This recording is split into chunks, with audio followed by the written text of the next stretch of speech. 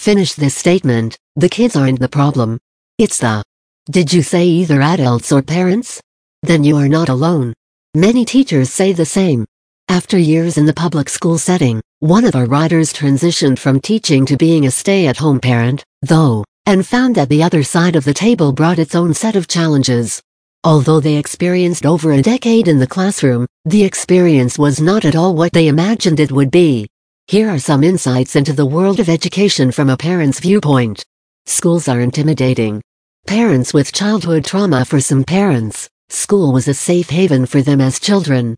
Other parents had perfectly acceptable school experiences, but school was school and not necessarily their favorite part of life.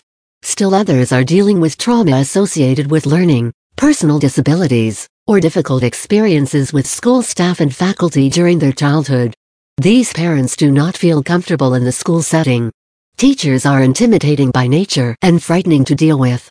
For these parents, school is a scary place, and they feel terrible having to leave their children there each day. They fear that their child will have similar struggles. It is very difficult to move past the survival mechanism in place with these parents, and their fear often takes the form of anger and frustration, which is a more socially acceptable approach. They will use any excuse to fuel their anger and fight with teachers and principals, because being angry is easier than expressing feelings of unworthiness, stupidity, or fear. Even parents who do not have built up trauma in relation to school may be easily triggered. School is a formal place filled with adults who learn for a living. They may feel that they don't know enough to even hold up their end of a conversation.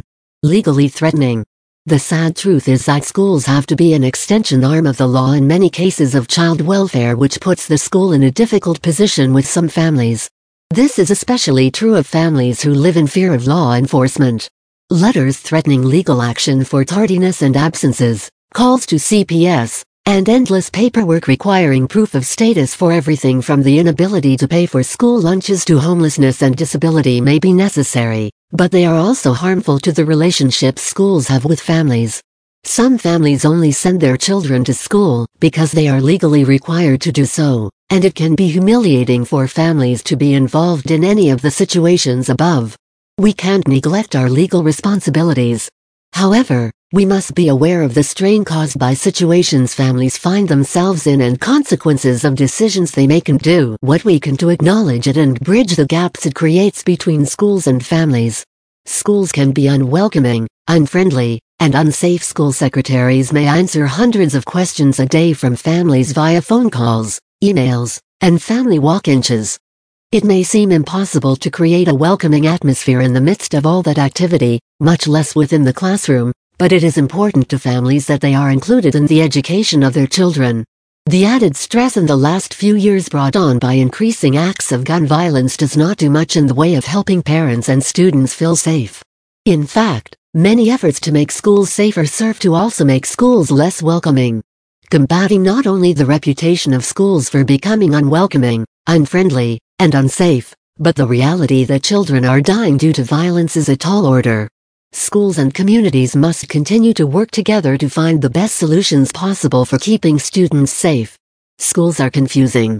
Never assume parents know what you're talking about. Schools run in their own dimension of reality. From confusing acronyms to events and activities that are unclear, we could definitely improve upon explaining our processes in layman's terms. Ways schools can bridge the gap: offer definitions and information freely and often. Sure, explaining and informing are great, but where do we even start? Unless you are immersed in the school culture on a daily basis, it's pretty hard to truly understand a lot of the acronyms used, activities done, testing terms, or any of the other hundreds and thousands of things parents may not understand. Front-load your communication issues by first listening with intent. What questions are parents asking?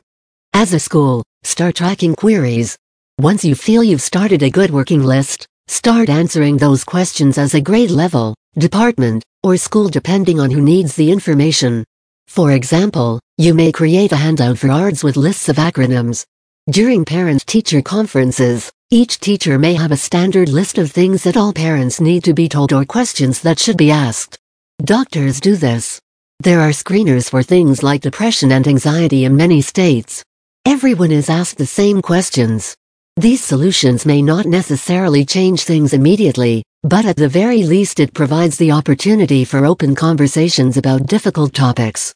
Administrators should consider the aspects of the educator's job that mirror customer service jobs. Providing resources for teachers so they aren't left in a lurch when dealing with parents can do so much to assist them. Rather than providing professional development that does little more than motivate, consider practical training that helps teachers develop a plan for dealing with an irate parent, or what to do when an angry parent parks in the pickup line and starts yelling at everyone. Become a safe haven for the community. One of the most effective alternatives for safety is to increase the number of community members that have ownership in the school. Parents are sometimes in desperate need of resources and don't know where to begin looking or who to ask. In some communities, the answer is to create a hub within the school by making a place where parents and students can get food, clothing, use laundry facilities, and be given information on counseling and other services within the community. At one time, counselors were expected to provide these services, but counselors are no longer much more than testing coordinators and facilitators, a tragedy that must be rectified, but we will save the topic for another blog. Educate.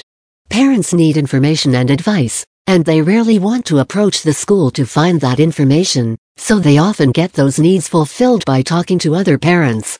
The problem with this is that it sometimes works like the game telephone. By the time the information gets to the last parent in the line, it looks and sounds completely different from the original. Parents are then working from misinformation. One of the best things a school can do is intentionally educate parents. You cannot overcommunicate. That's not a thing. Educate parents on school processes, procedures, and as often as possible, answer why. Parents will jump through hoops of flaming fire for you if there is a good reason, and it will help their children. Sometimes the reason itself doesn't even have to be that good. As long as there is a reason, parents are more willing to help out. Every parent has questions. Parents who are teachers working in the school can casually get their answers from observation and stealthy communication, but parents from outside the school don't have that luxury. They may literally feel like they have no idea what happens in that building all day, and that amount of unknown happening every day too. Their most precious asset can be enough to push any parent off the deep end when something happens in the classroom of which they need to be aware. Some of the topics parents may need information on beyond and in addition to the inner workings of the school are appropriate and typical child development, educational psychology, parenting roles in education, how learning works. Discipline doesn't don single quote TS content information, how to help with reading, science, social studies, and math homework. Tutoring refreshers without judgment for parents who don't remember learning to read, or how to do 4th grade math, citizenship, community, and how parents and school personnel can work together to make a successful school. Not all parents will need every type of assistance your school offers, but many desperately need help and are afraid or ashamed to ask. Schools have to start the conversation. Don't wait for parents to come to you. Make more time to communicate first. The beginning of the year conferences should not be scheduled in 10-minute increments. Parents may not need a whole lot longer, but rushing through the only face-to-face meeting with a parent you may have all year is a bad idea. Plan 45 minutes to an hour if possible, and let parents know you want to answer questions and hear their thoughts during that time. Tell them about the conference with plenty of advance notice and give them a list of things they may want to think about beforehand. When you do this, you are giving yourselves the opportunity to confront any future issues you may have. Even if the entire 45 minutes is spent swapping funny stories about the adorable or wacky things kids do, you're establishing a rapport so that when you have a conflict, you can go to that parent as an equal and talk about the issue as fellow adults. Often, if you are proactive in opening lines of communication in this way, most of the issues you face later in the year will be much easier to face together.